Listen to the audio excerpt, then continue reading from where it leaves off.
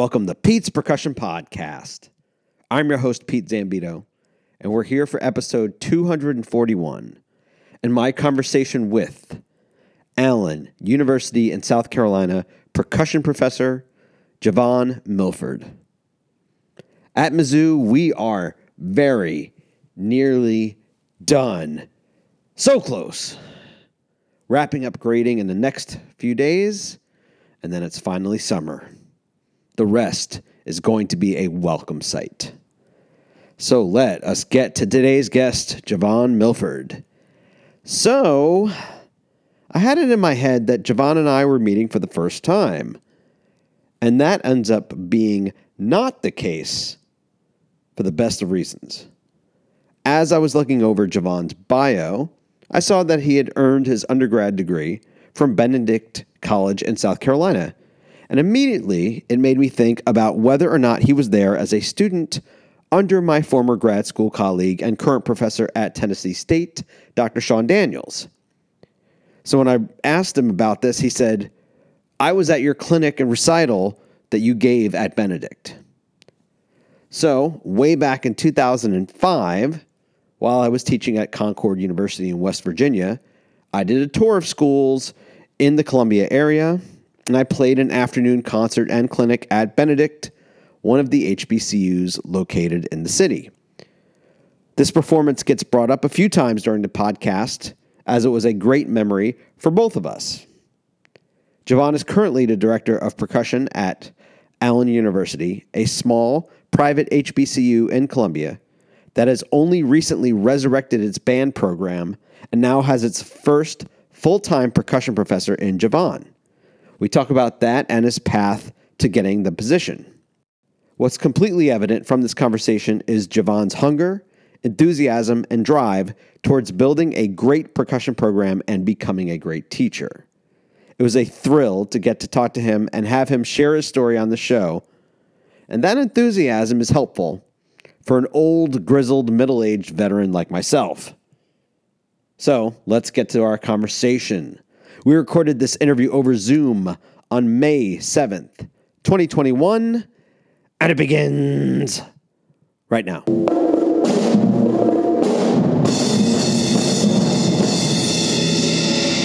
Javon, give me a summation of your percussion and your job responsibilities as they are right now.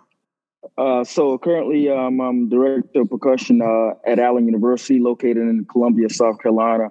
And what I do, I assist with the marching band as well, while I run the drum line there. And also with the faculty, I oversee the Department of Percussion, where I teach applied percussion, and also percussion ensemble. I have a course there.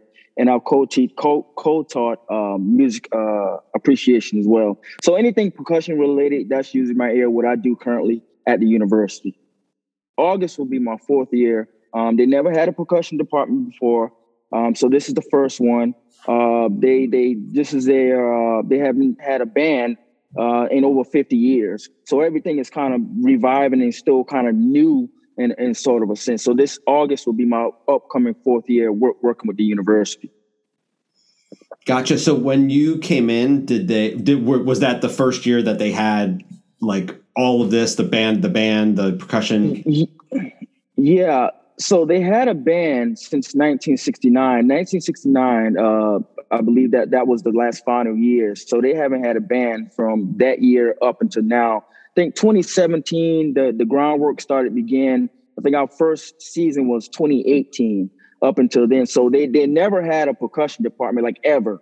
So this is the first set of years that they have actually had a department of percussion as a discipline. And so this is, again, August will be the fourth year. Of course, I don't really count this year right here really is having a serious one because of the COVID. But, if we count this one, August will be the fourth year.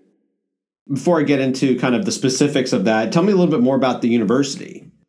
So Allen University, of course, is the HBCU. Currently, I think the student body ranges from about between 600 to about 800 comfortably. It's a small university. It's in Columbia, South Carolina. It's a liberal arts school where they have just about most of the most popular majors. And that's really about it as far as, being just a liberal arts college, small school. So it's a growing campus, growing school. I think because of you have band and these other components that the university president is bringing in as far as athletics, and so it's increasing the numbers as far as the school. So that's the basic logistics of the school currently as of right now. What division is like Division 3 or something like that? Well, we was in the NIA division, which is a lower level division, and so now we just petitioned and got accepted into the SIAC, where we play a larger,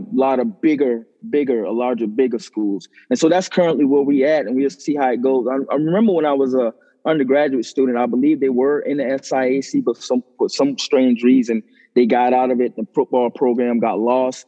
But when this current president came back, he brought band and football back at the exact same time, just to increase revenue for the school and students, increase enrollment. And is it private or public? Forgot to mention that. Well, Allen University is a private institution. It's a private institution. Is it affiliated with it? Like, what's the origin of the school? AME. Allen is affiliated with the AME. That's the denomination, rather. Gotcha. Yeah. So does it have much? It's kind of like so. Is it basically like it's Allen, it's Benedict, it's USC? Like, are there other schools in Columbia aside from those three? In just the Columbia area, you have Columbia College, which is an all-female school. That's not too far from the university. Then, of course, you have Benedict, and then you have Allen. Then you have a technical school, Millings Tech. And then if you go about 40 miles away, you have South Carolina State. Of course, you have USC in Columbia. Then you have Newberry, Limestone, Clemson. And I feel like I'm forgetting another college somewhere. Oh, College of Charleston Southern. Then you go down in that area. But those are the ones that's closer to us now. And Winthrop isn't that far, is it?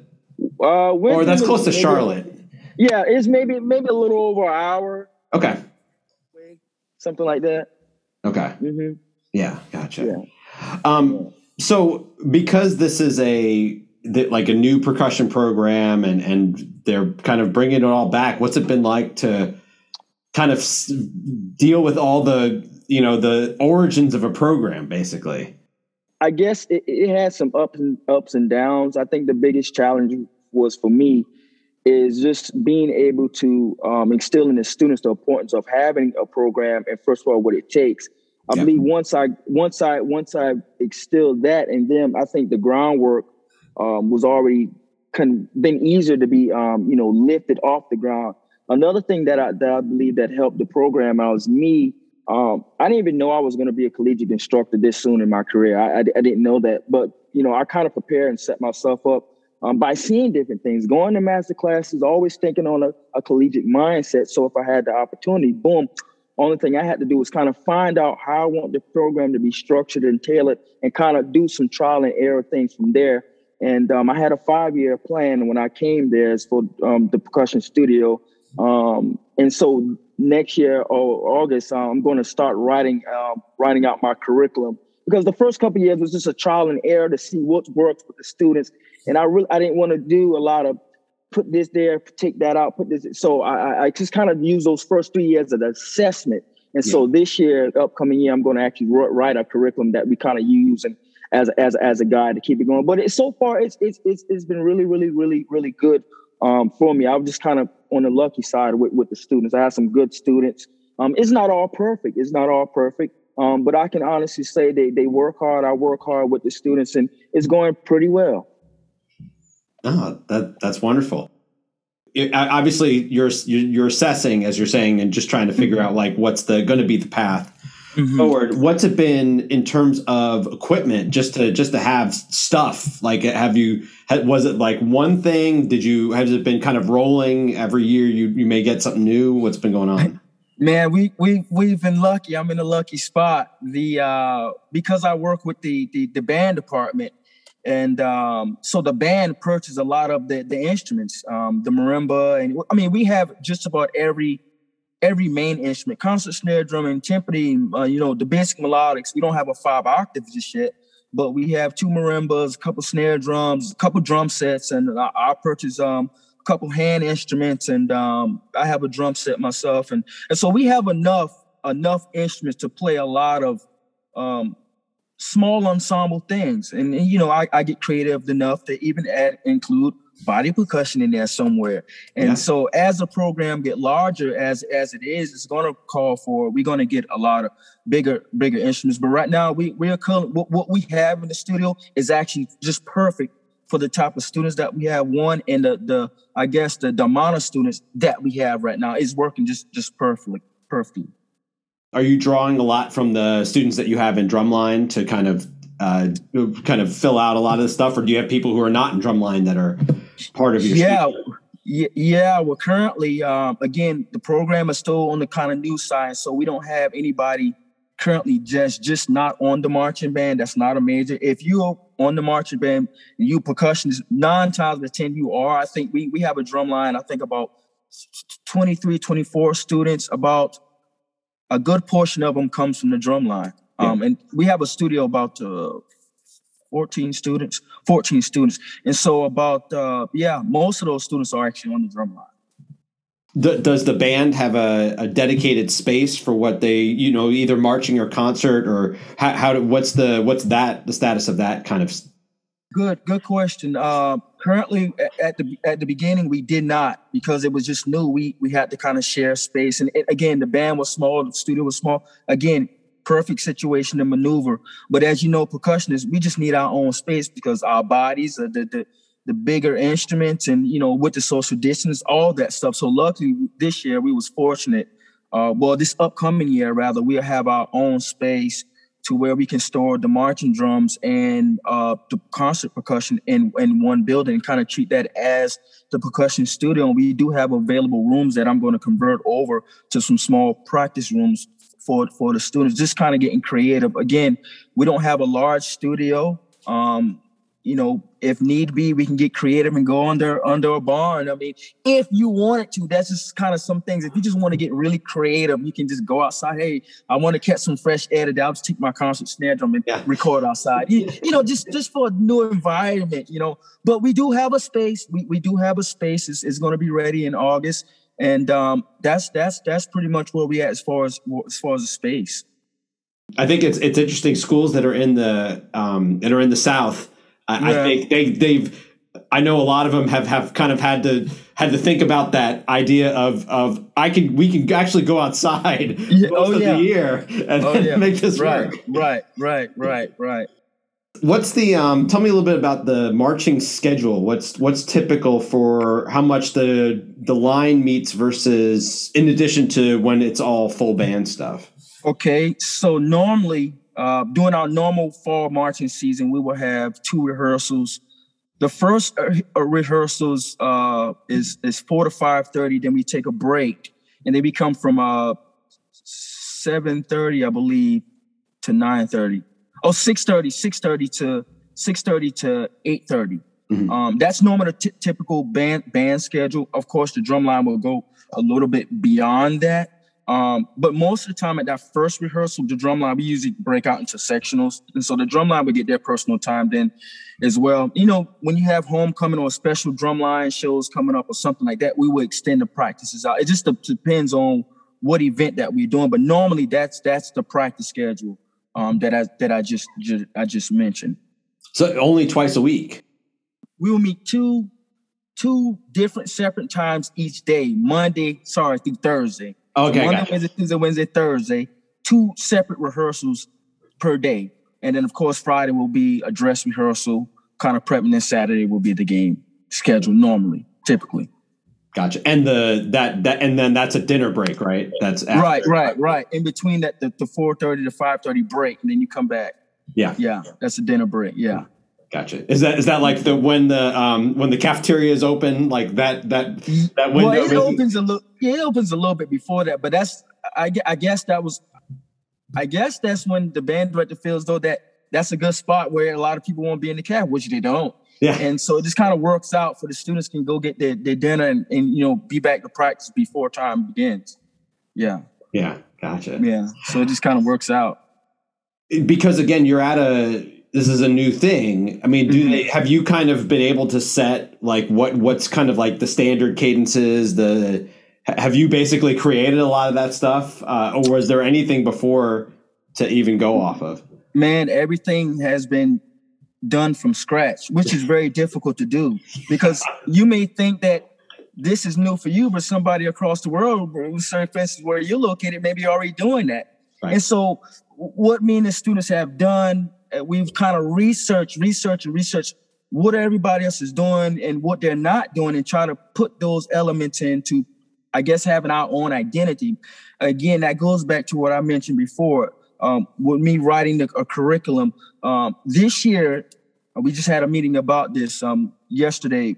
This year is going to be the year that we be known for. This is our identity. This is going to be our stepping stone, our cadences. These are what we're going to keep. This is what we're not going to keep. Again, it was all about trial and error, what works, what sound we want, from the tuning to the heads that we use, stick the choices that we use. I mean, everything that we used is going to be implemented from this year coming on August up until whenever. Right. So this is going to be a very important year for the students at Allen University. Yeah, no, that's really important to kind of get that makes sense in terms of how you're explaining the current, like trying to figure out the curriculum. It's like I have to get back in my brain about when I was working with HBCU line. It's like it took us a while to figure out the heads, like what exactly that stuff took years because it was the same kind of thing. Like you just needed the time to figure out what was actually going to work for this program. And sometimes it's not always fun because, again, you got a lot of schools that's doing something that you may easily fall into doing. Right. And that can be bad. You gotta kind of figure out, well, you just have to really think about how you want this thing to be done. And it can be very difficult. That's why when I first got there, I knew in my mind, whatever we did, I just want to get through the season, get through the next season, and kind of take some of those elements out and put it together and say, this is what we're going to be, because I have enough ingredients now to make a solid foundation right now. We don't have a lot of cadences in our book. We don't have a lot of warm-ups, but we have enough for a good, firm assessment to what we're going to be known for 30, 40, 50 years from now. And so we're going to start building from this point on. But I think it's great. I think it's going good. No, that's awesome. I know that's a challenge with, like, Benedict is right there. Yeah. So it's like, and they know you're a Benedict person, so they probably be like, is this a Benedict thing? And you're like, no, you have to be like, is it? Yeah. Try to stay away from that sound that they have. Right. I want to be completely opposite. Opposite. Well, that's what's because like there's the Benedict thing, and then you have like a really well-known South Carolina State being a really well-known drumline and band program that you're probably like, again, you're like, okay, it can't. It sounded like you're like this can't sound like exactly that. Yeah. I'm in neutral, man. I can't go backwards or forward, but I know I have the ingredients somewhere. I just got to find it. Yeah. This is all good. It's a little bit of fun in this. Yeah. It's a little bit of fun. Yeah. I just it's like the students might be like, well, that's an SC State thing, and you're like, stop it. Pretty much. When sometimes when the students play, I was like, well, wait a minute, that's from North Carolina A&T. You don't want to get too comfortable playing that. Exactly. You don't want to get too comfortable. So it's all good. And this is when I was teaching at Lincoln in Missouri. We had an event where we were playing, it was like a whole bunch of bands were doing an event in St. Louis, and A&T came to it and like wiped the floor with everybody. Oh man, no surprise. But they were playing a cadence. But we were marching in, and they were playing a cadence, and I was like, wait, and I had been told like years earlier that we had borrowed some stuff from them, and I just had never heard them do it. Yeah. And it was a very different version of it, but I was like, there it is. Yeah. There it is. There it is. Yep. And it was soon after I think we pulled it out. I mean, it's easy to get caught up, man, because it sounds so groovy. It just sounds so, and you want to steal it and you want to put your own and twist to it, but it's not enough to steal their identity, and it still sounds the same. Right. Yeah. Yeah. Because you don't want someone who's like, wait, that's their cadence, and right. Then you're like. Yeah. It would definitely hurt the recruitment aspects. I mean, these kids are really focused on this drumline thing. I mean, it's super popular. I did a masterclass at Benedict a few weeks ago, and it entitled basically, changing those perspectives about HBCU percussion programs. And I'm not talking about marching program. Right. I'm talking about the actual concert side. And I did an assessment with the HBCU. I did my HBCU simply because I was there. I didn't have to go reach to anybody. And then I did a PWI. It was in Pittsburgh. Mm-hmm. And just looking at the numbers, who likes marching band versus concert percussion, it was out of the wazoo. And so I can see how popular marching band is. And I'm trying to get my students to understand that you can only have a limited career. Right. I guess if you focus on marching to a certain extent. I mean, people have a career, but they are very limited, successful people. Whereas the concert side, you kind of, if you set yourself up and you can produce, you should be fine. And so that's another issue that I'm trying to, and pull them out of the marching band arena. 4 to 5 years of marching, you're done. What's after that? So that's another little topic. I just kind of had a little get that off. No, that's awesome. Okay, if it's like Harvey or Ralph, right? You're like, okay, it's like, can you name anyone else? Like, right? Or maybe if you did like Blast, like if you did like one of the, like a WGI type show that catches. But after that, Yeah, I mean, when I saw Leaf Stevens, I was fortunate to see him.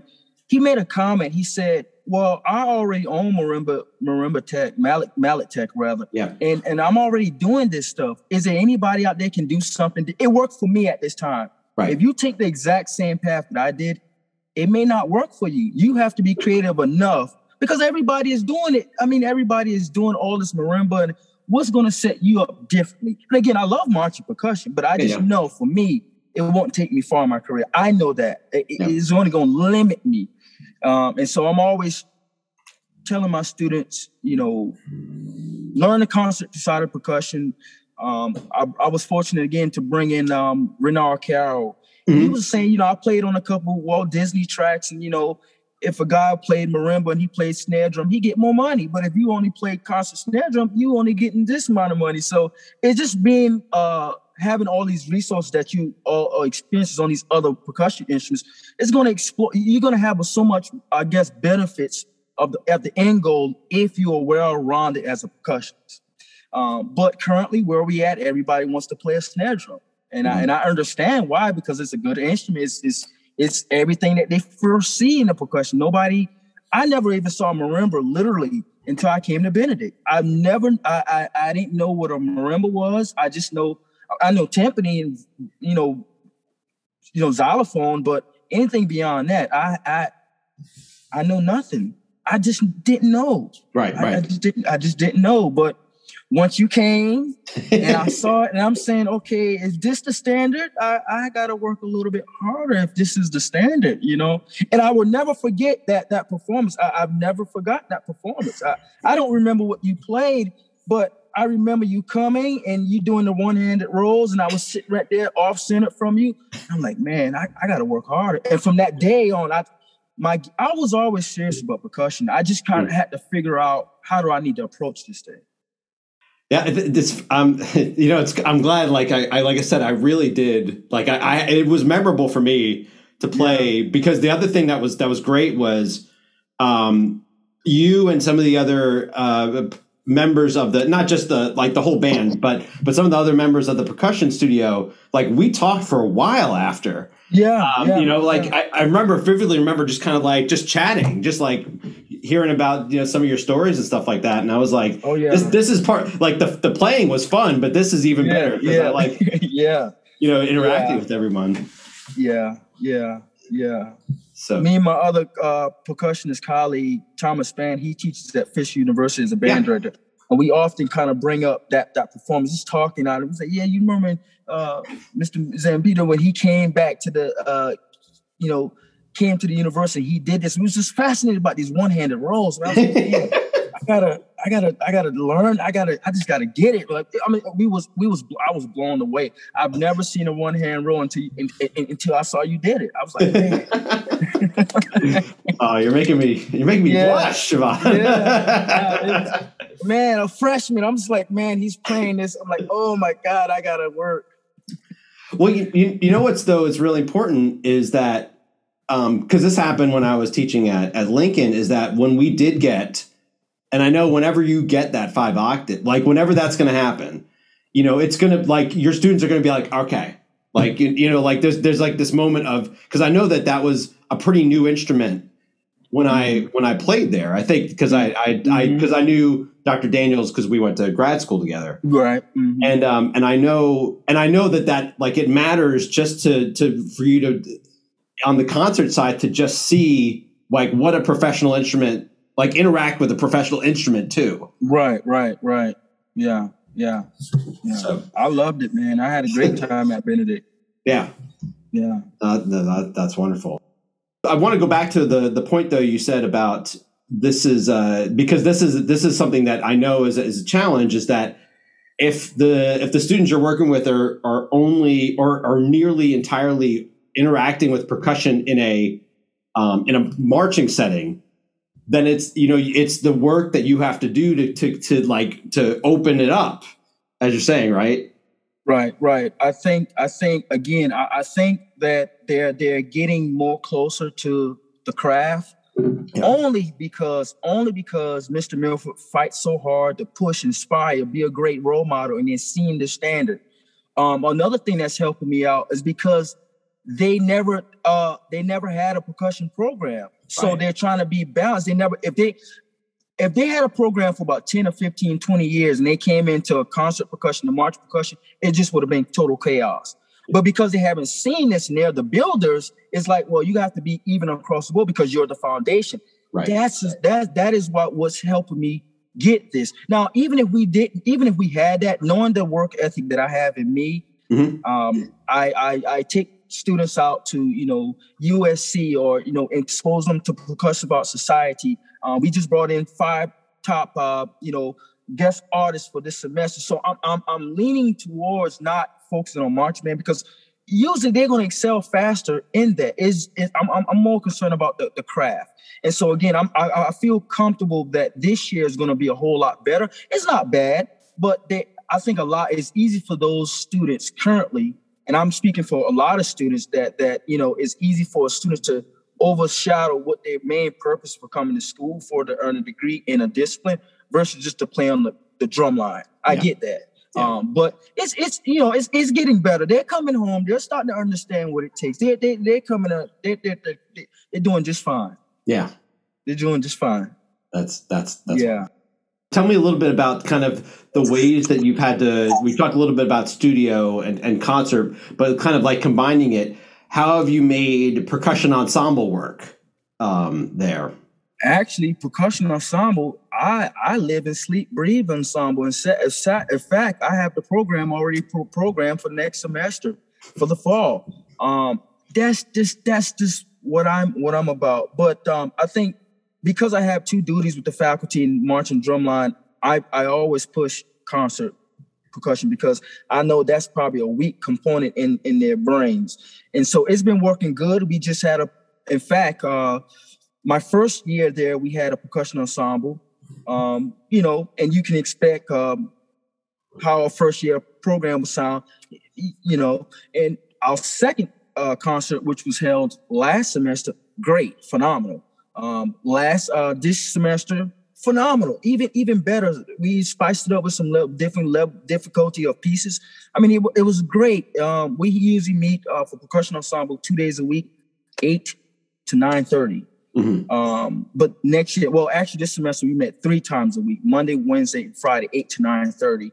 And again, for some special performances that we're trying to do, like we did a professional recording, we was hitting these Saturdays. That's really what helped us out to get our program where we at. And I'm really excited to share this. We were just accepted as today to perform with the Texas Day Percussion Ensemble premiere on tomorrow. So I'm really excited about that. Kids been working really, really hard over this semester and last semester. I mean, I didn't even know that they could even do it. I mean, I know I had the ingredients, but just to see it, man, I did all this with the students. And so it's good that we get to see something else different. Texas get to see something different. I mean, I always tell my students, if you really want to really learn some serious percussion, look at Texas, look at Florida. I mean, there's some really great players. I mean, in the state of Texas and in Florida, and there's a lot of other places, but Texas is, man, there's some great players in Texas, man. And so that's what we've been really working on, really hitting this percussion ensemble literature like really, really hard. Fundamentals really this semester, and so it's been going good, man. I mean, I have no really complaints. I mean, it's not perfect, but we're doing a great job for a 3-year-old program. Really. Yeah. Oh, that's tremendous. Yeah. So congratulations on that. Yeah, thank you, sir. You're welcome. Now we've talked about the program. Tell me about just getting the job. Like, what were you doing beforehand, and how did it come about that, as you said, you were like, you didn't think you'd be doing this fast? Yeah. And so when I got out of Benedict, it was really, really tough, honestly, to find a job. It was really, really it was competitive, I should say. Yeah. And what I did was I took a side job until I kind of find the ideal job that I wanted. And I realized that time was creeping up on me, and I was getting a little bit older because I graduated a little older than normal. Mm-hmm. And what I did was I started. I didn't even realize I know I was going to be a teacher. It just kind of, if this is going to do what you're going to do, then I know freelancing wasn't the thing for me. I just knew that. And so when I got out of school again, I started doing a lot of adjunct seasonal director percussion jobs. I went back to my high school, did 4 seasons there, took a bigger job, boom. Did that for a couple of years, took an even bigger job, boom. And I left that scene for a little while, and I went down to elementary teaching music. I thought that was great because I know I wanted to be a collegiate instructor at some point in my time, so I needed to get exposed to some different things. And so I worked there for a couple of years, and then that was it for me. I was assistant director of high school bands, a couple of jobs I did. And based on those experiences that I had, I was recommended for the job. Of course, there were some other candidates before me, but it just didn't work out for whatever. It just didn't work. And so I was the next guy in line for the job. And based on what I have done previous, because you always got to do your background checks on all your people, that's what you have to do. And because of those great experiences that I had at my other programs, I was the ideal candidate for the job. And so I got the job at the university, working with the drum line and in the faculty.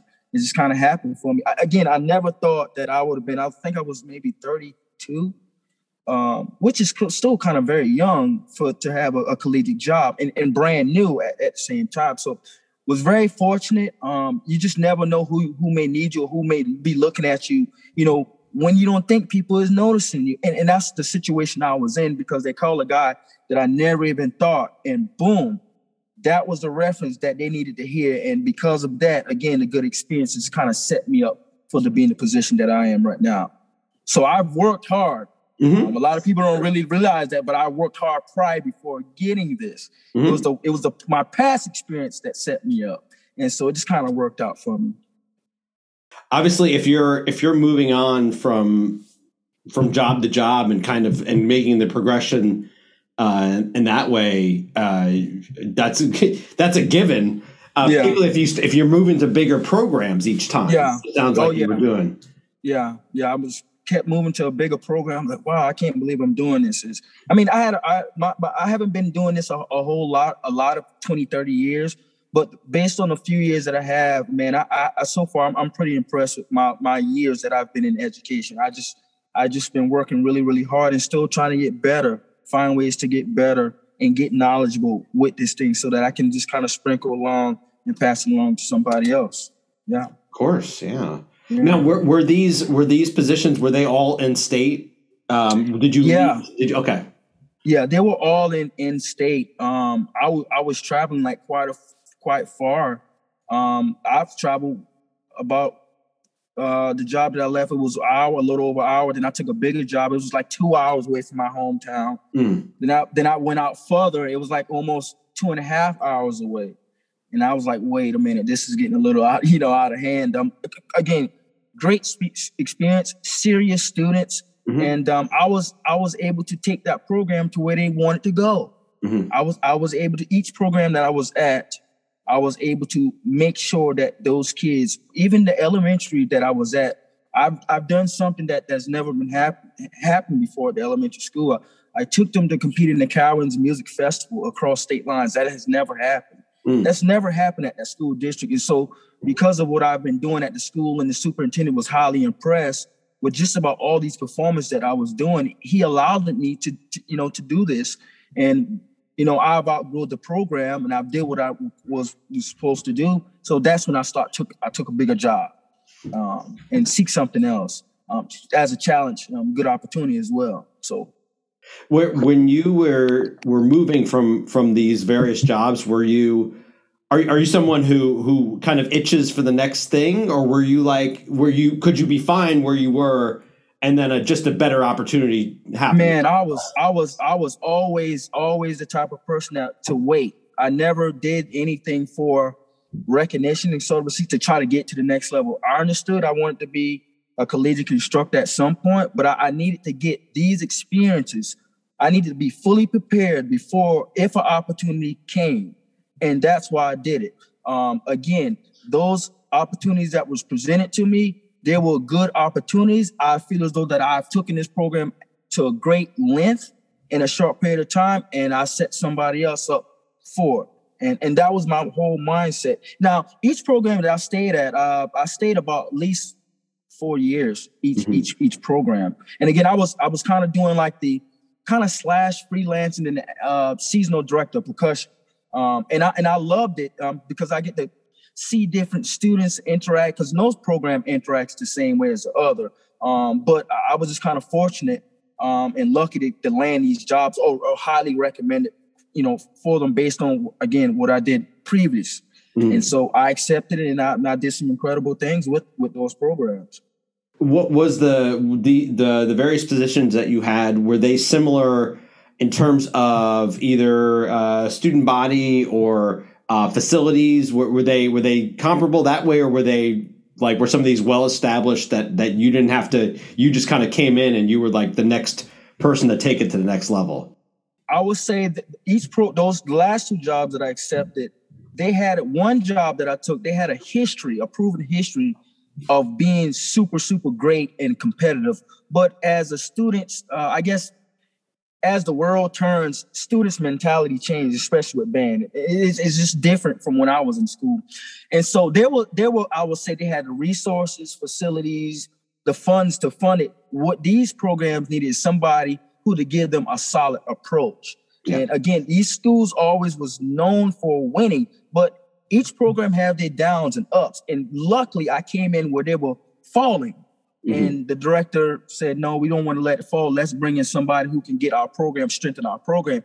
And it just happened for me. Luckily, I just kind of got it right when they needed me. And because the school had this a proven history of both of those jobs, it was easy for me to lift them back up, because they were accustomed to looking, sounding, and winning a certain way in a certain manner. So it was a lot easier, although it still was hard work to get what I needed them to do. It was still hard work in a different way. So I didn't have to build anything. It was already there. I just had to pull it out of them.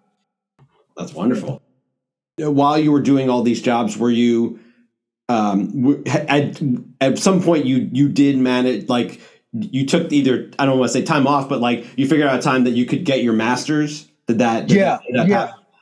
Actually, I was working on the master's while I was doing all of this. It was crazy. Okay. I don't know what was wrong with me, but I did it because I'm hungry. Before I got on this call, I was researching, reading. Mm-hmm. I'm always trying to get out of my comfort zone. I'm always trying to figure out how can I get better so that my students can get better. It's with Milford, is no time off. I find myself even at the kitchen dinner table. I want to relax, but it's just, you know what I'm saying? It's just, my mind is always, I want to get better, and I want a great program, and I know what it takes to have a great program. So that's my mindset 24/7, you know, all 30, 31 days. That's just me. And I cannot help it. I try to relax even when going to the beach, but I got this etude that I need to be learning. Right. And instead of being at the beach and it's fun, I should be really working on this etude. You know, it's like, you know, if I went to the beach on Saturday, I could have had 5 or 6 bars executed. That's how I'm always thinking, you know. It's not bad. Or maybe I'm a little crazy. I don't know, but I'm always thinking like that. I just can't help it. It's in me. I just, you know, I just really work hard, and I want my students to be super, super great, but better than me. I'm just things that I didn't have when I was a student. Just trying really, really hard. Yeah, it's like you can't turn your brain off. It sounds like. No, man. Even when I'm sleeping, like, man, I find myself only really sleeping for about 5 solid hours, and then I'm up. I'm like, man, I gotta get on Facebook, man. Let me go look at this etude. Let me go look at this piece what I need to be learning. You know, I don't know. I mean, I try to get away from it, but you know, great is not going to come by just taking days off. Sure, it's good to take a break. We all need it, but in reality, the greats, they're practicing now. Somebody's doing something that, you know, I'm always thinking like that. Somebody's doing something that I'm not doing. And so I'm always trying to prioritize, man, I should be doing this. I should be doing that. I just want to be great in everything. I just want to be great, man. I just want to be the greatest educator that can build and strengthen programs out. That's what I want to be known for. Ultimately, I want to build a program at Allen that reflects my students, and then ultimately reflects back to me. That's what I'm interested in doing solely. I need no recognition, but I want to be known for this guy build solid programs.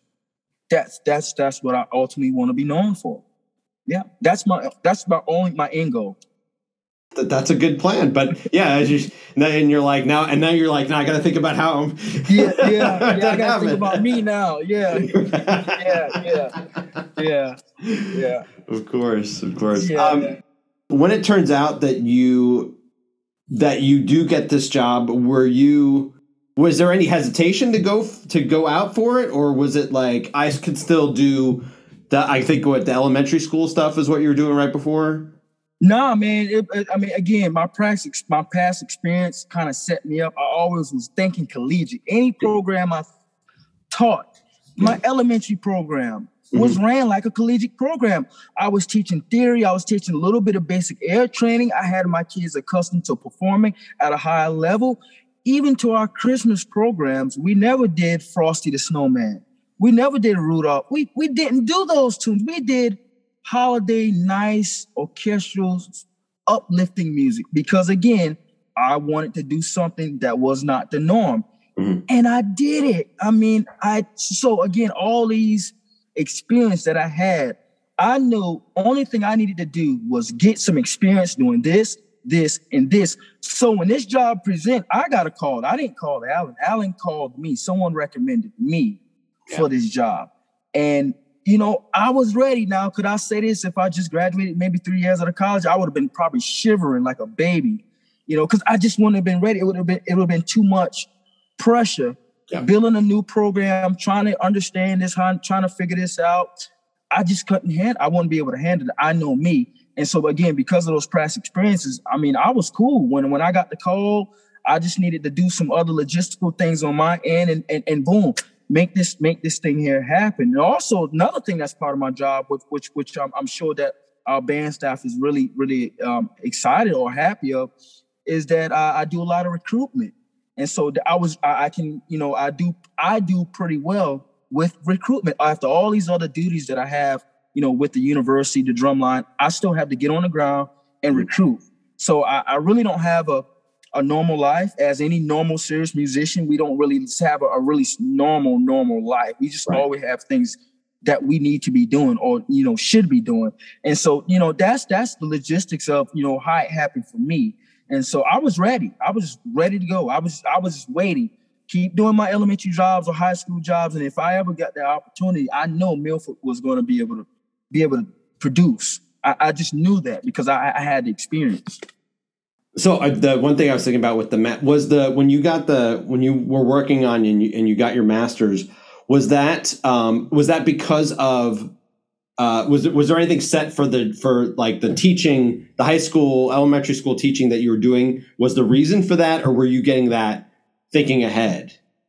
I wanted to be a collegiate instructor, sure. So I already knew that a bachelor's not going to get me in the door. You can't. You need at least a master's. Right. So I had to go back to school, get these extra degrees. And, at some point in time, I didn't do it for the job. I do it because this is what required. Yeah. And if I get the job, fine. If I don't, I'm still going to be successful. Yeah. And that's the mindset, because if I did not think that way and I applied for the job and I didn't get it, sometimes people can't handle that very well. Right. So I was always the more optimistic, humble. Look, I'm going to do this. Yeah. If I get recommended, boom, boom, boom, I'm cool. Yeah. And so I played the game without playing the game in sort of a sense. Yeah. No, just I know what you mean. Ducks in a row. Yeah. So the opportunity come, right. I'm there. Yeah.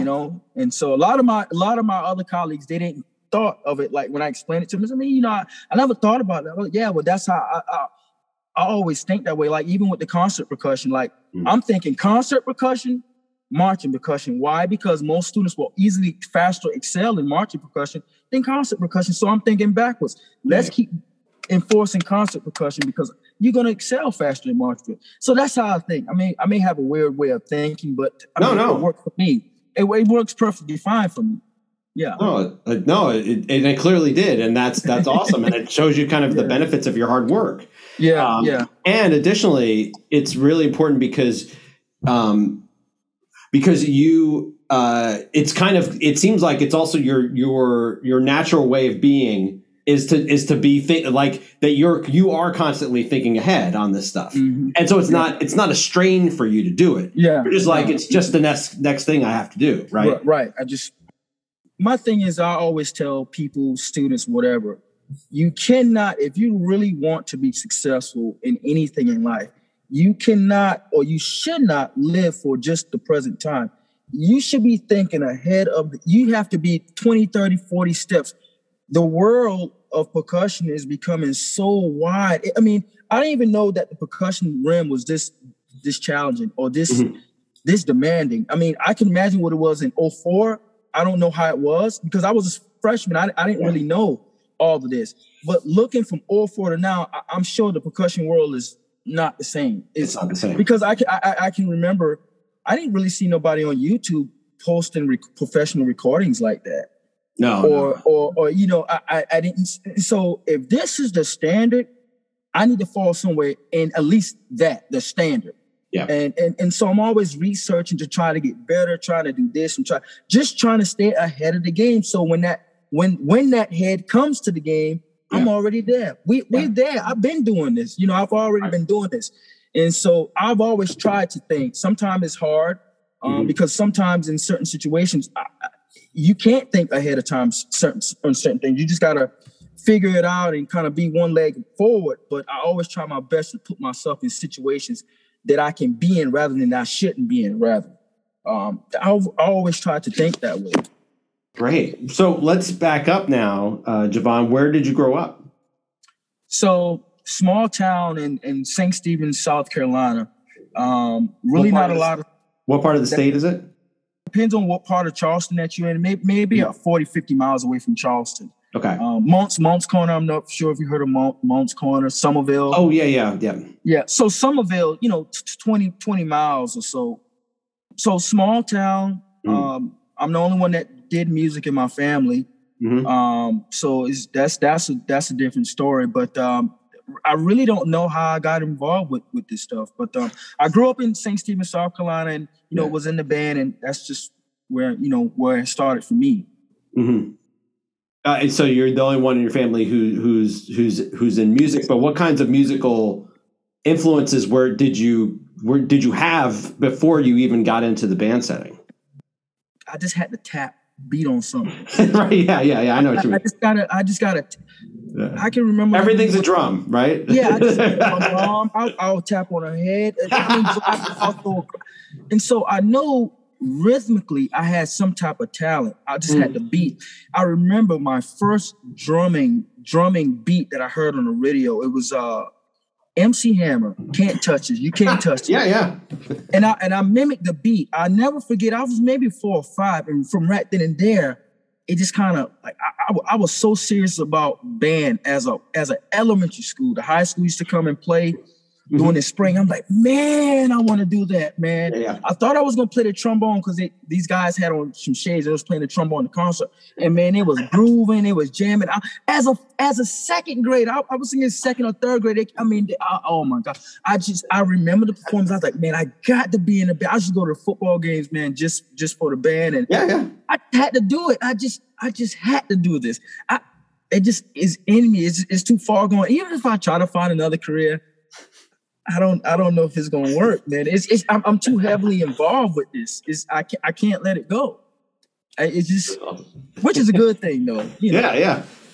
No, that's great. Yeah. I mean, what was your kind of like your early band experience like then? Now that after seeing it, now that you're actually in it, what was it like? Got in band in 6th grade and started playing percussion, and I loved it. I mean, I would take that heavy snare drum back then. In the 90s, you had the snare drum go in and put the pad on the top, fold the drum stand up, put it all in the case, and you had to really carry it. And I was really small, and I'm carrying this heavy thing around everywhere. Math class, that snare drum is beside me. Because I didn't want nobody to steal my instrument from me. And I mean, it was. I had a great experience in band. We had a class about 50 to 60 students as in 6th grade. And I think that was a lot of students at that time. And the band director had his challenges. And as a 6th grader, were, just kind of doing whatever they needed to do or wanted to do. But I was always serious. I wanted to he wasn't a percussionist, but he know rudiments, he know how to read. And I just used those little itty bitty tools that he was able to give me. I was working hard as even a 6th grader, a 7th grader, making all Connie and those type of things, because this is something that I wanted to do. In fact, I quit playing track. I gave sports up because I knew it wasn't going to take me far. I knew this. I knew it. So I didn't even waste time. Yeah. I didn't waste time. Yeah. So I had a great experience all through high school band, even in middle school band. Great experience. It was fun. Yeah. It was fun. I loved it. And throughout that experience, is it kind of just limited to like timpani, snare, and like marching stuff, and was that it? Were you playing drum set too at this point? Well, no, that was the only. Well, I wasn't playing multi percussion or anything like that. Sure, yeah. Are you talking about in middle school or high school? Yeah, like middle school, high school, as you're going up through the band experience. Well, middle school, you can only do but so much. Right. Really, I was playing, like all the hand stuff, triangle, snare drums, timpani, concert bass drum, the basics, right? Yeah. When I got to high school, we had a xylophone and we had bells, but I never, for some reason, never played it. I never played a bell. I never played a scale in high school. Never. Now, I played rudiments and I played timpani, concert bass drum, crash cymbals, those types. But as far as melodics and, the instrument what creates harmony, the marimba, I know nothing about this. Again, when I stepped foot on Benedict College campus and I auditioned for Dr. Daniels, oh man, you're pretty good, whatever. He said, we're going to give you this amount of money. And I said, well, I'm just going to go play snare drum. He said, no, you're going to have to do timpani. And I'm looking back as a freshman enough, and I'm looking back, I got to do all this. Oh yeah, you're going to do all this. Yeah, that's right. And that's how it started from. I knew nothing about being a percussion major prior to coming to school. And I think that's one of the disadvantages that high school percussionists that want to come into college, that they suffer from, not knowing the standard as a percussionist. And I'm working on things to help improve that because it's needed. It's going to set all colleges up for a better product when they get there. And so that's one of the things on my bucket list that I'm working to to get in these high schools and kind of do some things and just know the standards of that, because I didn't know. And I'm not sure if my band director didn't know, or maybe he know it just didn't have time. You know, at percussion, we usually sit in the back, and it's easy for us to twiddle our thumbs because we don't have a part, or he got to get the horns playing and we lose out. It's just one of those things. And I certainly was the case way back when I was in high school that when I got into a percussion program and I started to realize the ways that like even like warming up, for example, that there are ways that percussionists can be involved that I was like, we had like 20 minutes to kill basically. Before it was time for us to start playing. I mean, but now that I know what's happening, man, I got to get back to those high schools, man, and just help those struggling programs and let them know that, hey, man, if you really want to do this as a career, this is what you need to be working for. And it doesn't matter if you have all bad instruction all through middle school and high school. If you want to be successful, you can do it. You're just going to have to work 1,000 times better than the person who came from that art school, who was bred or born into this. And I was one of those students that didn't have that opportunity. Yeah. You know, and I just really work hard because I wanted it. Right. I wanted it. Yeah. So it worked out for me. Yeah. Well, but it's also, you, as you're saying that, it speaks to how much it matters to how badly to want it, and to realize that there's on the other side, there are students who may not badly want it, but just have the tools there. Yeah. And it's set up in that way that they don't even have to dig that deep necessarily. Yeah. I've taught at a program like that. My last job. Yeah. I mean, they had a red carpet layout to them, so they ain't thought that they had to work hard. No, because you have this, you have to work hard in another area now. You still have to work. You still have to work hard. If you really want to be a solid competitive person or a unit program, you still have to work super hard. I mean, if you want a good product, serious program, you still have to work hard. So yeah. The other good thing when you go back and you're trying to help the high school generation now, just to know kind of what's ahead, is that even if they don't go to your program, like they'll be better prepared for wherever they go. Yeah, most certainly. Yeah. I just want to, again, that's another reason why I didn't choose performance. Not to say that I couldn't do this. It's just that coming from where I came from, I feel as though I would be a better impact, increasing my pedagogy by giving back to those students, knowing, how to get this student to properly stroke this instrument, or properly get this student to produce a casualty tone out of this instrument. Those are the things that I suffer from, or see students suffer from, and you need great teachers to do this. Performance, I don't feel performance will benefit myself and my students. Again, I'm all about music education is my fundamental purpose. Yeah. And so I have some friends that does percussion performance, but for me, I think I will do a huge impact to most of the communities that I came from, and give them these tools to get earn a percussion degree, or a music degree rather. It just worked better for me, for what I wanted to do. So I took that approach, that route, and it's been going good for me so far. It's been going good. How do you first encounter or know about Benedict? I was actually supposed to go to another HBCU, but because of I think maybe my high school band director was kind of stagnant on setting up an audition. Again, I didn't know that, nowadays students are setting up their own audition because they maybe don't have a strong parental support or whatever the case may be. Not to say that I didn't have a parental support at all.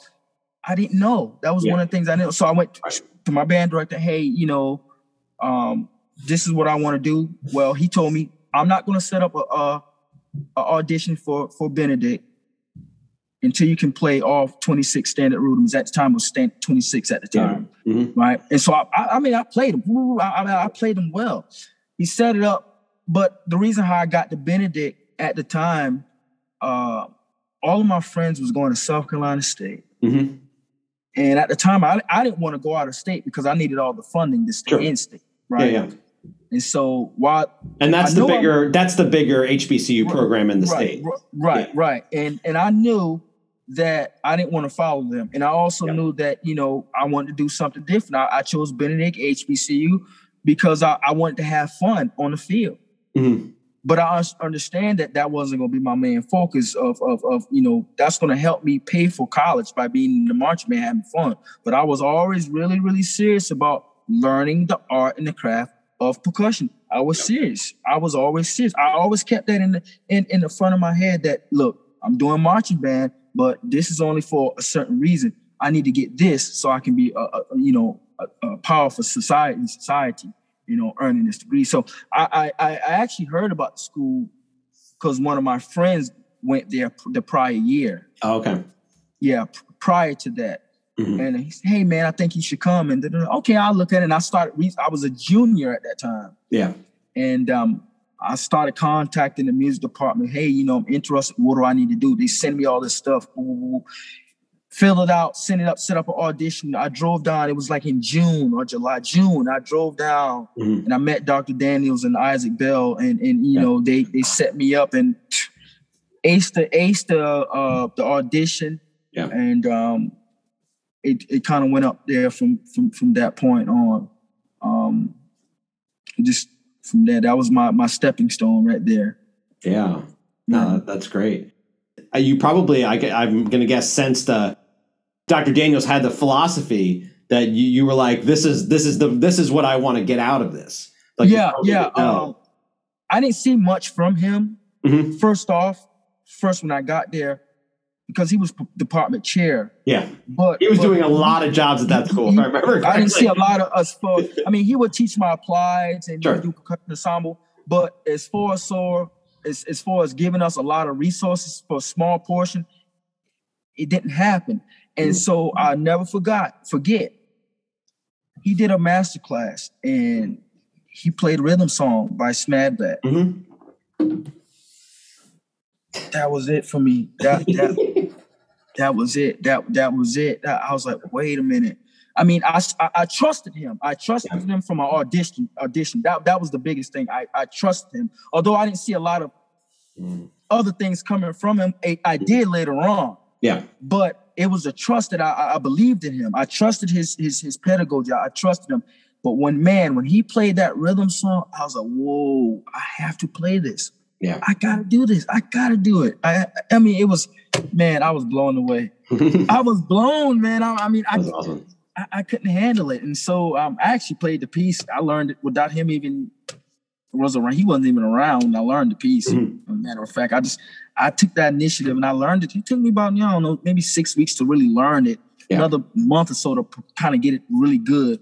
Yeah. I learned it over the summer when school wasn't out, by the way. It wasn't in. And so I had the upper hand. I played it for my senior recital, but it was he put that piece to me. I could have related. It was really showy. And I was like, man, it's an audience pleaser here. Let me do this one. And he demonstrated that to me. And it just kind of happened. But again, great teacher, has a really lot of knowledge in percussion. He's doing a lot. And I just spoke to him yesterday. Was it yesterday? Oh, day before yesterday. Okay. Yeah. So really, really good, man. Did he start up at Tennessee State while you were still an undergrad? Yeah. So he left and he was coming back in every so often.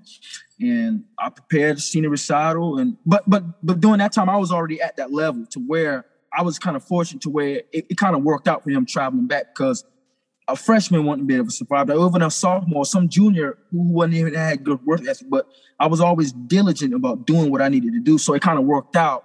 Mm-hmm. And he came back and, I did senior recital and I'm out of here. I had some hiccups in between the program, but it was some logistical, musical stuff that I couldn't, it was beyond my control. But needless to say, I steadfast and I did it and I graduated. Yeah, it's awesome. It was good. Got it. So tell me a little bit about the marching experience at Benedict. The marching experience was, I think, really different. And when I say different, to the fact of the way how they play, it was really loose. I came from a core band. Oh, okay, yeah. Intensity and tight. And then the sound of the drums was loose. They played on the Power Stroke heads. Oh yeah, those things are so loud. Yeah, so there was. So, I mean, you can do a 5-stroke. Yeah. It's gonna sound like firecrackers out there. I mean, if you really have good hands, I mean, you got to know how to play those type of heads. Yes, to sound good. I mean, because if you sound muddy, it's gonna produce a muddy sound. Yeah. So that was different. I guess the organization of how the drumline was being ran, but again, great experience. It was something new that I wasn't used to hearing. But what was even better for me and my colleague Thomas Stan, we kind of introduced her to something new to the drumline at that time in 2004. Playing tonals. They wasn't playing tonal drum at that time. Yeah. And so I don't know if that was a thing back then or how a lot of HBCUs was doing it, but Benedict was not doing tonal drum, period. It was all bass, unison parts a lot. Right. And we wrote it's kind of more of the swag style versus the East Coast. Right. And so we wrote a cadence, and then we did that, and it's still being played today. We implemented a lot of, I guess, from a technique aspect that those guys are still being used by, because I guess I had a strong foundation of the core background, and I emulated some things that I've seen from high school and brought it to them, but we tweak it to how we need. But, I thought the drumline was good. They're even much better than when I was in school, just because the years and this is what a lot of drum lines are doing currently. And it's another 20 years, that's going to phase out and somebody else is going to be doing something else. This is like a seasonal thing with these drum lines. Yeah. Oh, yeah, definitely. Yeah. Did you, were you doing the sling? Were you all? Yeah. So that was new for you? Yeah. Well, actually, what happened, I made the snare line. Yeah. But then I came to band camp late, right? Oh yeah. Because I had this thing, oh man, I'm going to focus on school, man. I'm going to watch it and see how my grades do. But really in my mind, when somebody says that, they're probably not going to come to band. Right. And I was out on the campus just having a good time, just sitting down on the bench. Aren't you supposed to be on the band? Because this girl who I went to school with 2 years before, she brought me to Dr. Daniel's office and said, no, we're gonna make sure this is straight. Damn. And so I actually played multiples my first 2 years. Gotcha. And then when those guys phased out, then I started playing snare. But when I did, man, it was a killer, man. It is a killer because I had on a necklace. I used to wear a necklace. Oh, yeah. I used to get down there on that bone. Just like it tears you up. Hole in your neck. It tears you up. Yeah. Oh, yeah. It tears you up, man. That's a lot of dead weight. Those Pearl drums, man. That's a lot of dead weight, man. Yeah. Oh, yeah. It was tough. It was tough. It's if you're not around it, you don't realize how that's a skill on its own. Oh yeah, because you're playing a sling snare, you still are doing all the same stuff hands wise that a chord drummer is doing, but now you got to do it while to maintain balance and posture and not have your shoulder fall off your body. Oh yeah, yeah. I remember going to practice with the towel wrapped on my shoulder and resting it. But then now my shoulder is hot and it starts to sting and burn. So I realized that my blood wasn't flowing right here. So I just might as well just kind of take it off. And then I realized that, if I put on two shirts, like I put a t-shirt here and put on my regular t-shirt, that kind of helps it out a little bit. But man, it's a killer, man. I think for me, I always tell my students it's more of a mental thing. Yeah. Don't think about it. Don't expect it to wear down you, because if you don't, you'll buckle. It'll hurt you real bad. But so always tell yourself that, I know the drum is heavy. Right. I know that this is different. So boom. Yeah. And those young guys, they live for marching band, so they're not really worrying about pain. No, because they want to do this. Yeah. Yeah. the back pain and the shoulder pain hasn't hit them yet. I can't do that anymore. I'm like, put my snare on the snare drum stand and I'll demonstrate. Yeah, exactly. Yeah. Or you're like, let me have the sticks and then you'll play the thing on the... Yeah, but no, that's not. I tried to do it at Benedict Homecoming one year, 2013. Man, No, man, I don't have it anymore. Exactly. Yeah, I don't got it no more. I mean, my stamina has not changed. I was marching out some of those kids, but just to have all that weight down, I was like, man, I'm not doing this no more, man. I'm good. Yeah. Because the drums got heavy. It seemed like I don't know. They got heavy. I was like, no, I'm good. No, man, I'm good in that area. Yeah, they got like super heavy. Yeah. Oh, that's so true. Yeah. At Benedict, what kind? Well, going back to the marching stuff, like who is your who are you typically playing? In games, who are your main opponents? Just bands or football teams and stuff. From what I can remember, I think we played Kentucky State, Clark, Morehouse, Central State. No, not Central State. Okay, no, not Central State. We played South Carolina State as a classic game. Then we played Miles one year for homecoming. Yeah. That's really all I can remember. Okay. Yeah. But of course, a lot of schools wasn't traveling. Really, the football team played, but I remember going up against Clark Atlanta, Miles, South Carolina State, and that's really was it between my whole college career. I mean, because you know how that travel thing goes. I mean, funding or whatever the reason may be. Yeah. But those are the drum lines that I remember seeing as far as a game. Yeah. Those are the weeks when they're like, we're gonna keep like you don't go home those weeks. Yeah. But it was good, man. I mean, I had a great time at Benedict, man. Again, they exposed me to some things I probably wouldn't have gotten if I went someplace else.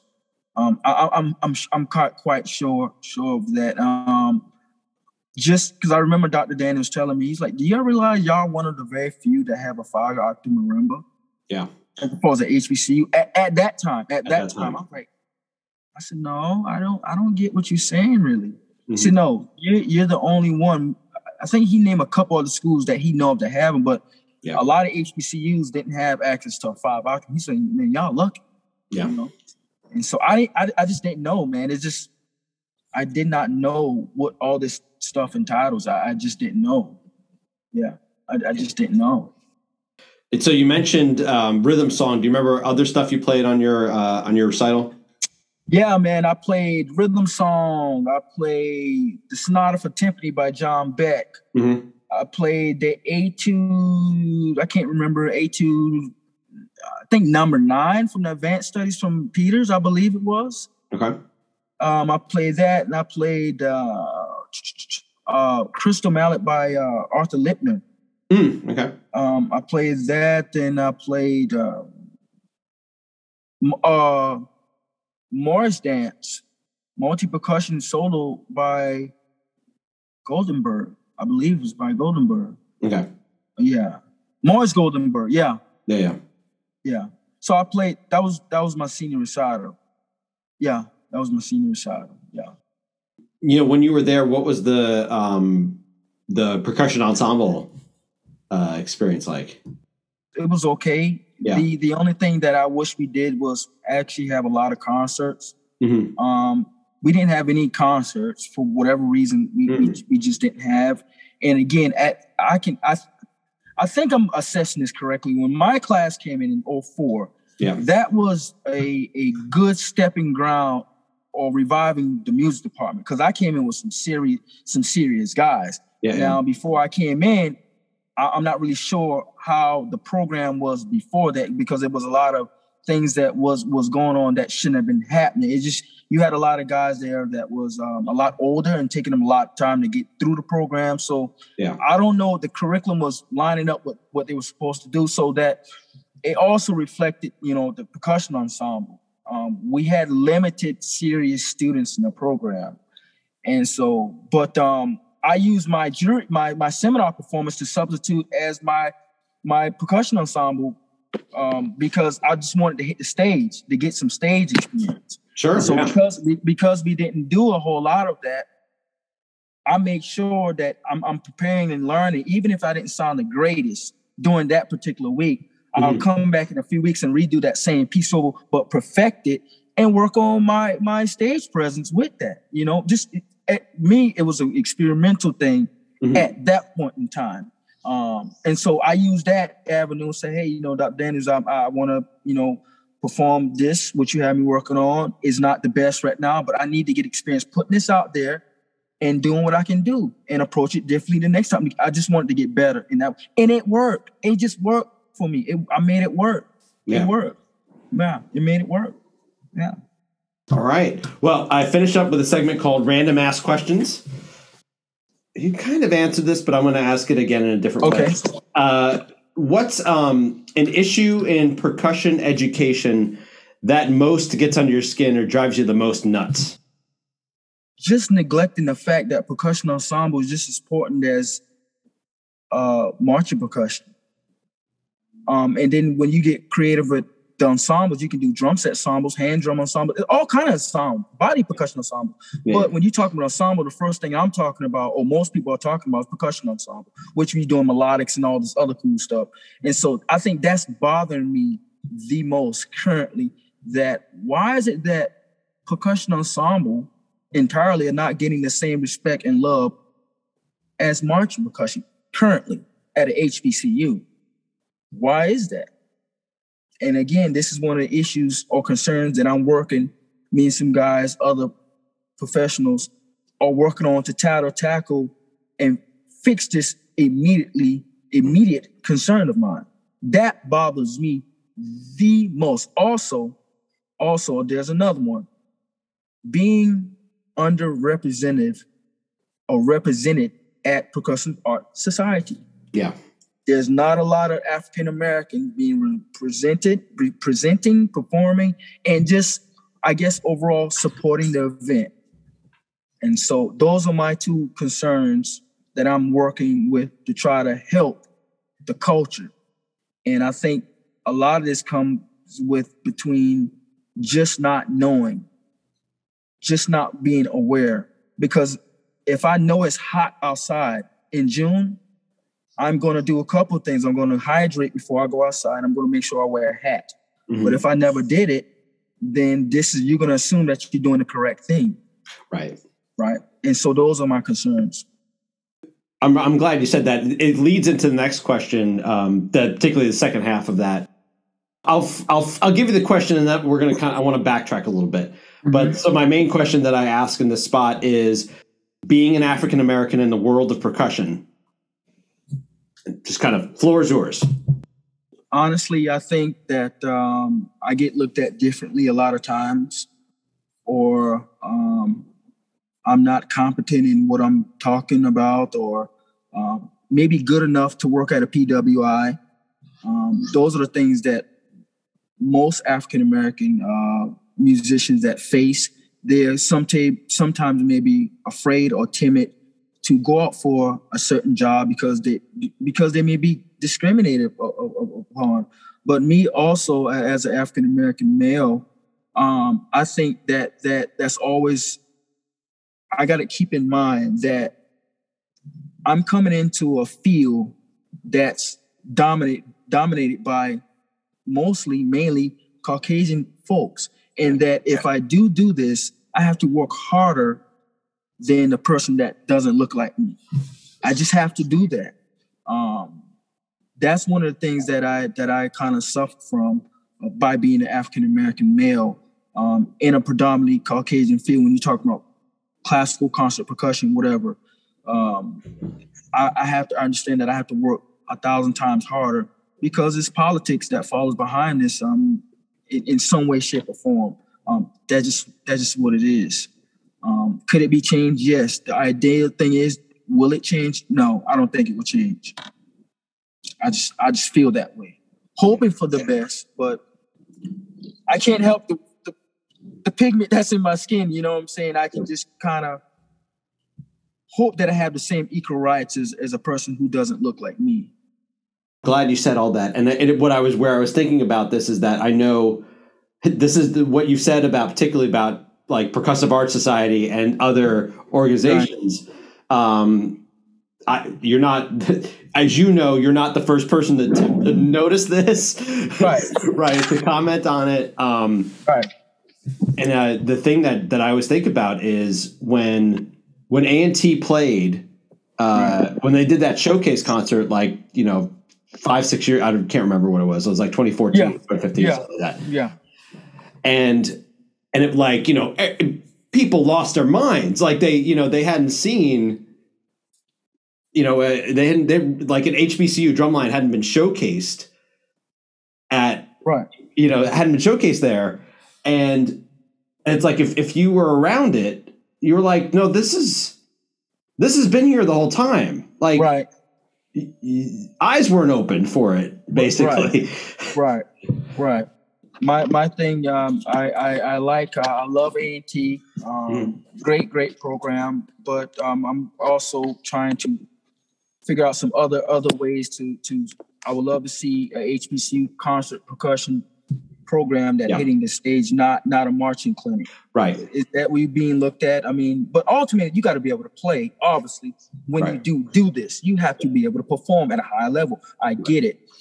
So those are the concerns that I'm more interested in working towards, to see some HBCUs that's qualified, that meet the criteria, hit that main stage, not playing in the hallway, not doing a marching clinic. Yeah. No.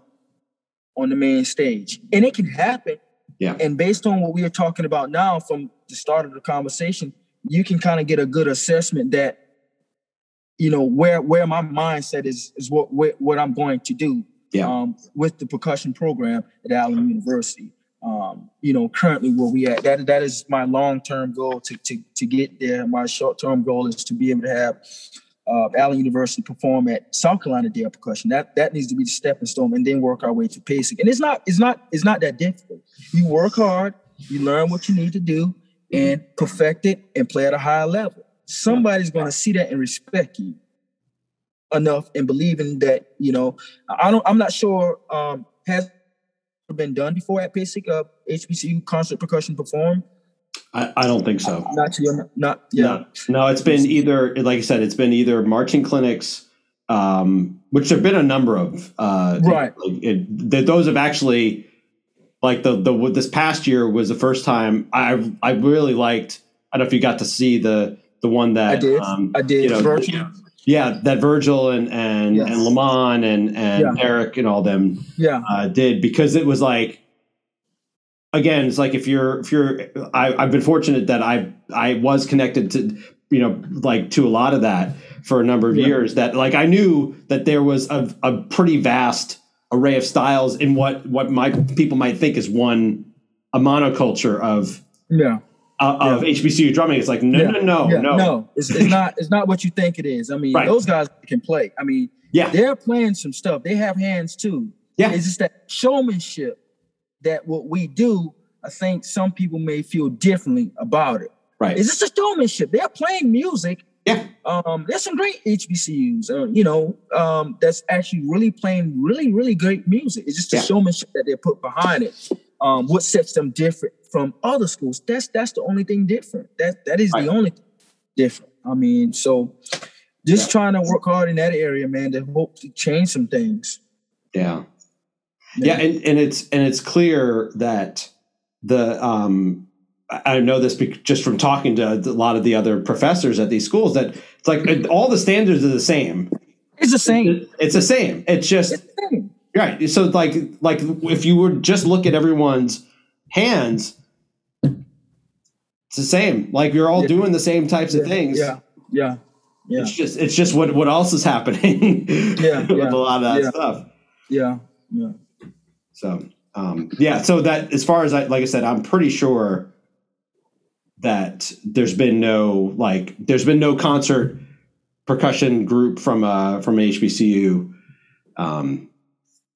that's really done. I mean, there've been it's been either individual sessions or things like that, but it's been nothing. And I'm glad also you mentioned the hallway thing, because I'd forgotten about some of that too. Yeah. I mean, that's cool. But you putting me in a corner that I'm not really interested in doing. So we're going to get you here, but no, you still ain't giving us what you want. So I'm interested in seeing if there's an HBCU out there that can play,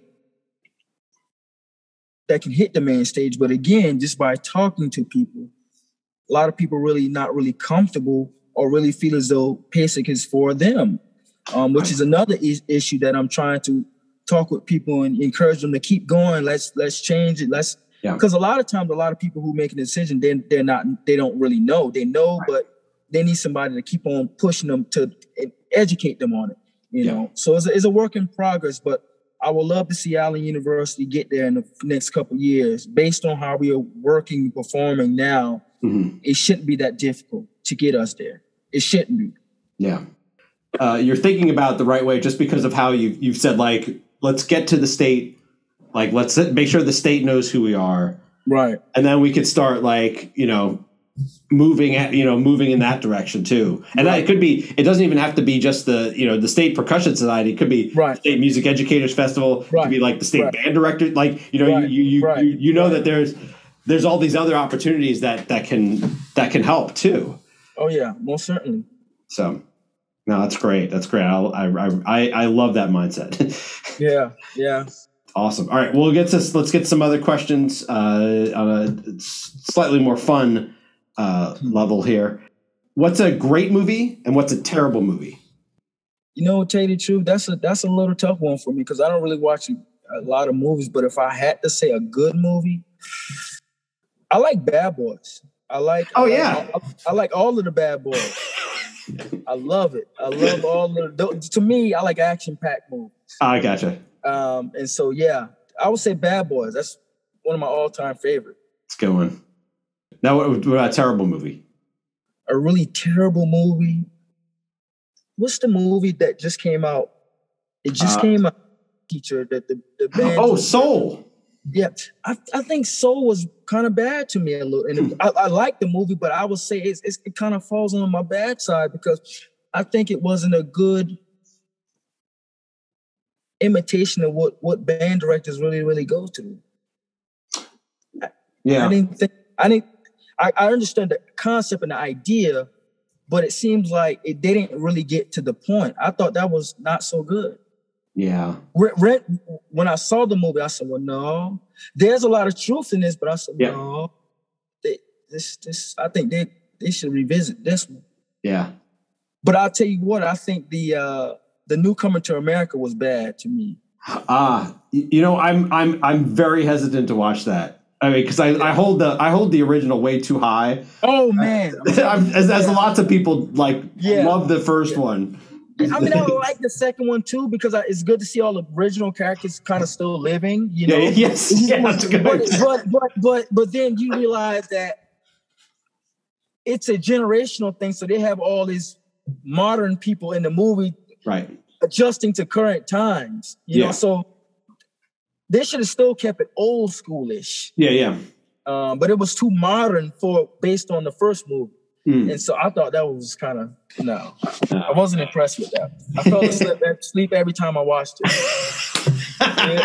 Yeah. You've made an attempt. I attempted to give you my undivided attention. Yeah, that's right. Yeah. That's great. I agree. The Soul thing is I agree with you because it they have that opening scene where he's in he's doing the jazz ensemble for the middle school or whatever. Yeah. But then they that never happens again. Never happens. Yeah. That's what made it bad. Yeah. That was one of the reasons why I said no. This is not really what should have happened. Yeah. Gotcha. What is a kitchen mess up you had? I guess doing too much things at one time and forgot that I have other things going on. It's something probably like, for instance, when I'm frying chicken, I may be trying to bake a cornbread, and I know exactly how I want my fried chicken to look and taste. Yeah. And I go sit down and watch TV and paying attention to the pan in the oven and forgot about my chicken. Easy, simple mistake. and now I'm not going to throw it away. Right. I'm gonna make improv and eat this. You know what I'm saying? I'm gonna get creative.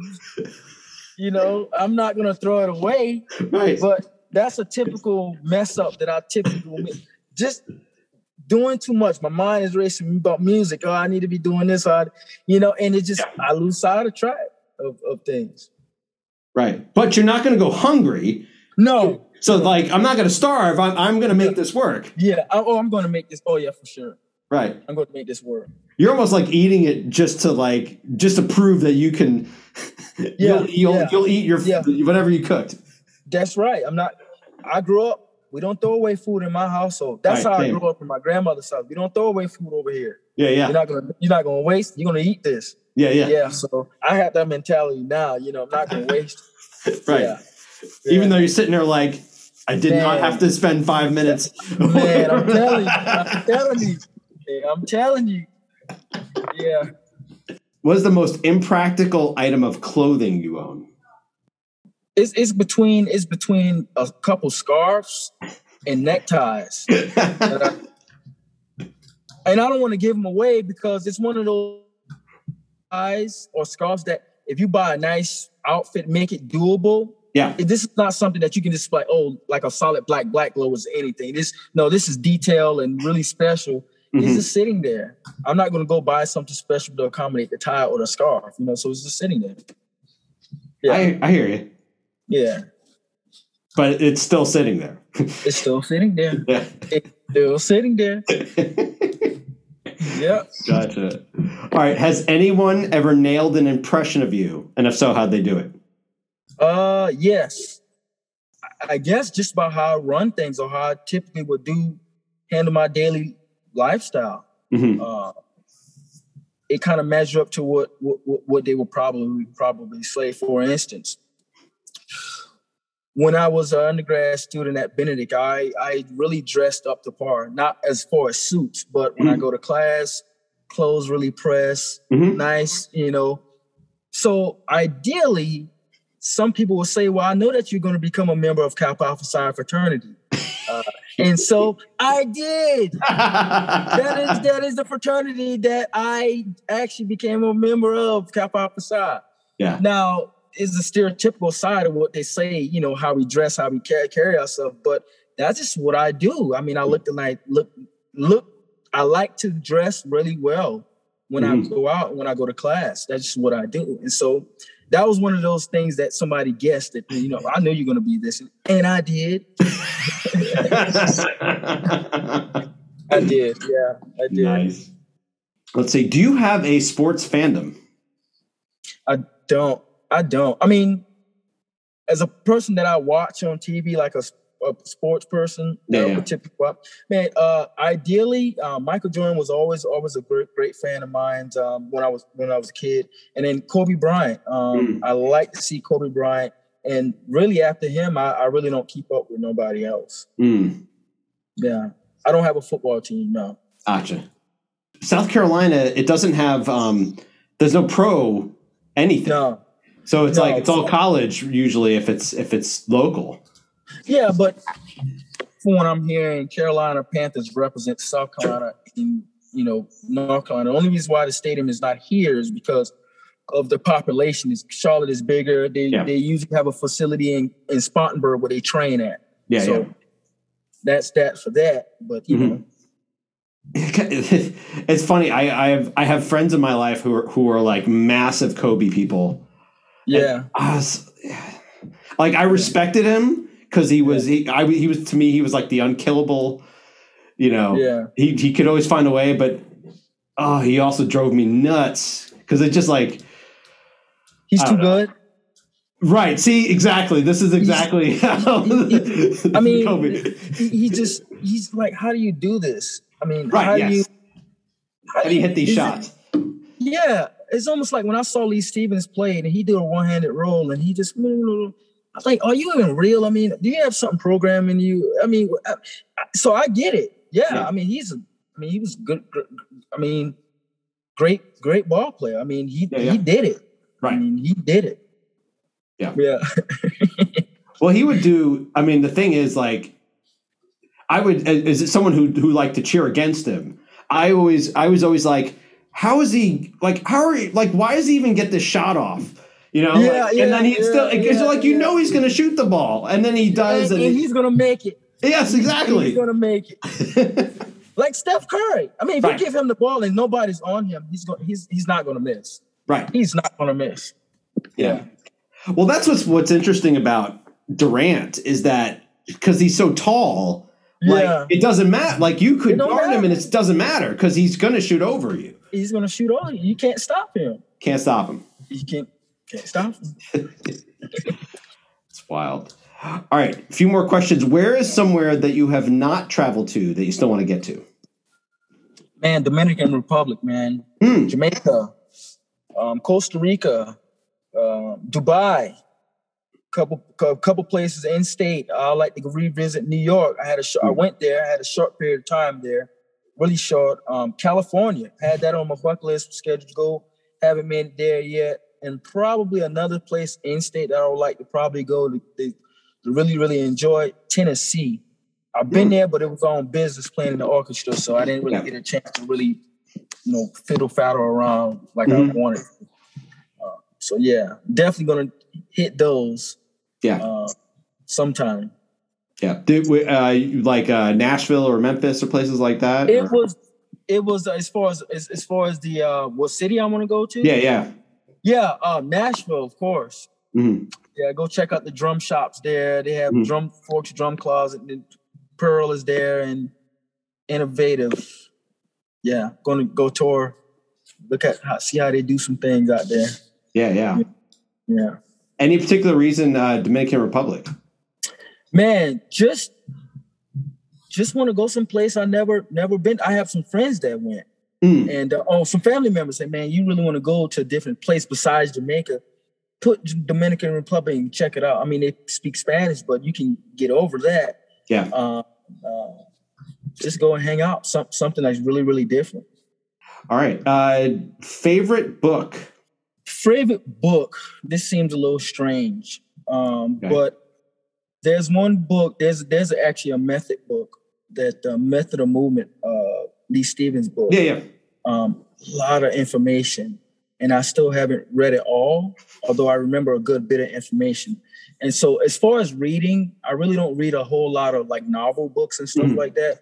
I read a lot of like educational books that applies to what I'm doing now, just only so I can increase my pedagogy and just become overall knowledgeable. I read a lot of PAS articles that's on there from time to time. So between that and that Method of Movement book, just kind of picking off where I left off at, just kind of because there's a lot of content in it. You can't read it all, and And so between those two resources, that's what I do kind of as far as my reading. Yeah. If you meet someone and they say, "Oh, I like this, whatever this is," and you're like, "You and I are good." What's that item for you? Either the person say, "Oh, I like concert percussion." The person said, "I like concert percussion." Oh, we good. Or if the person said, "Hey, how can I get better at my instrument?" We're good.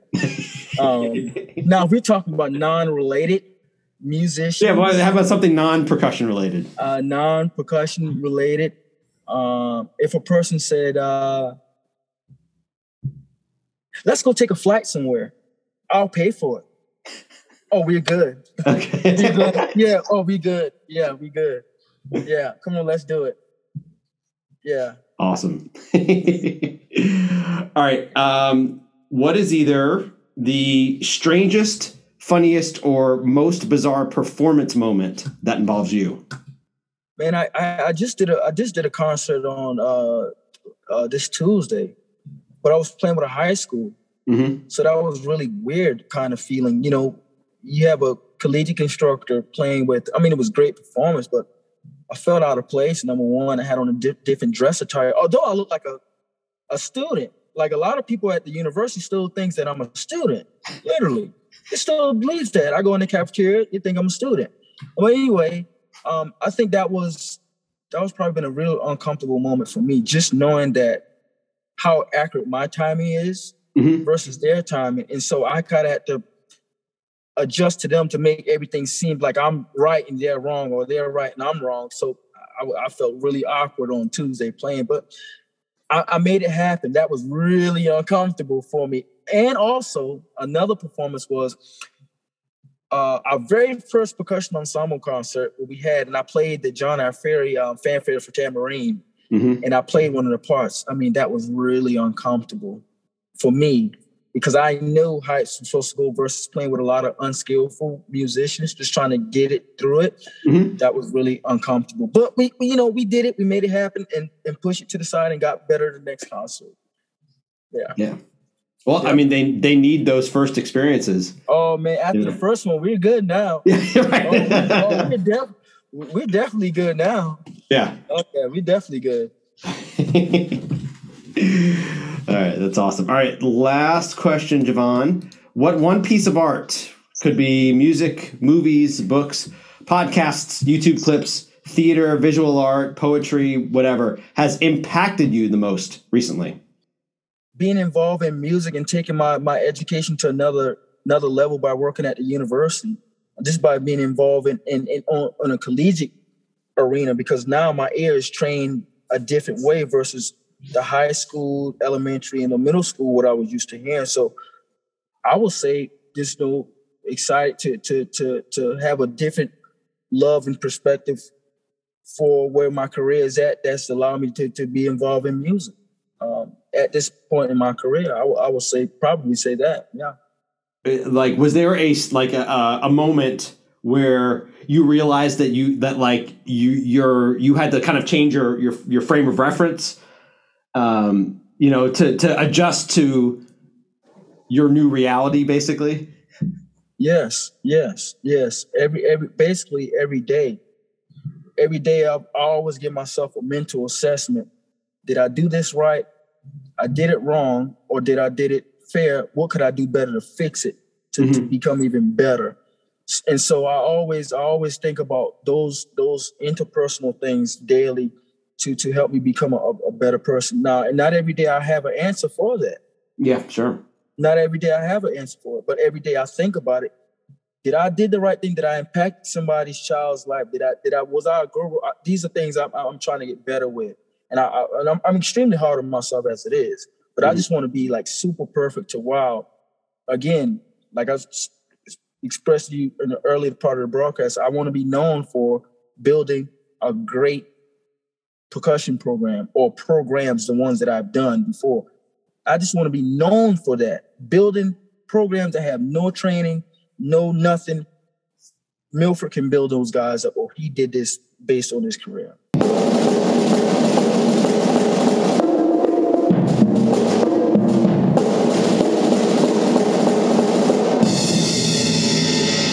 So great to chat and catch up with Javon after these many years. I look forward to the progress he's able to make in his program and throughout South Carolina in the many years to come. This week's rave is the 2021 film Summer of Soul, or The Revolution Will Not Be Televised, directed by Amir Questlove Thompson, and soon to be in theaters and on Hulu in early July. This past weekend was the annual True False Documentary Film Festival, held every year in Columbia, Missouri. Normally, this fest is held the first full weekend of March in many indoor venues, but due to COVID protocols, they planned ahead and had a smaller festival at our major outside park in town over a long weekend.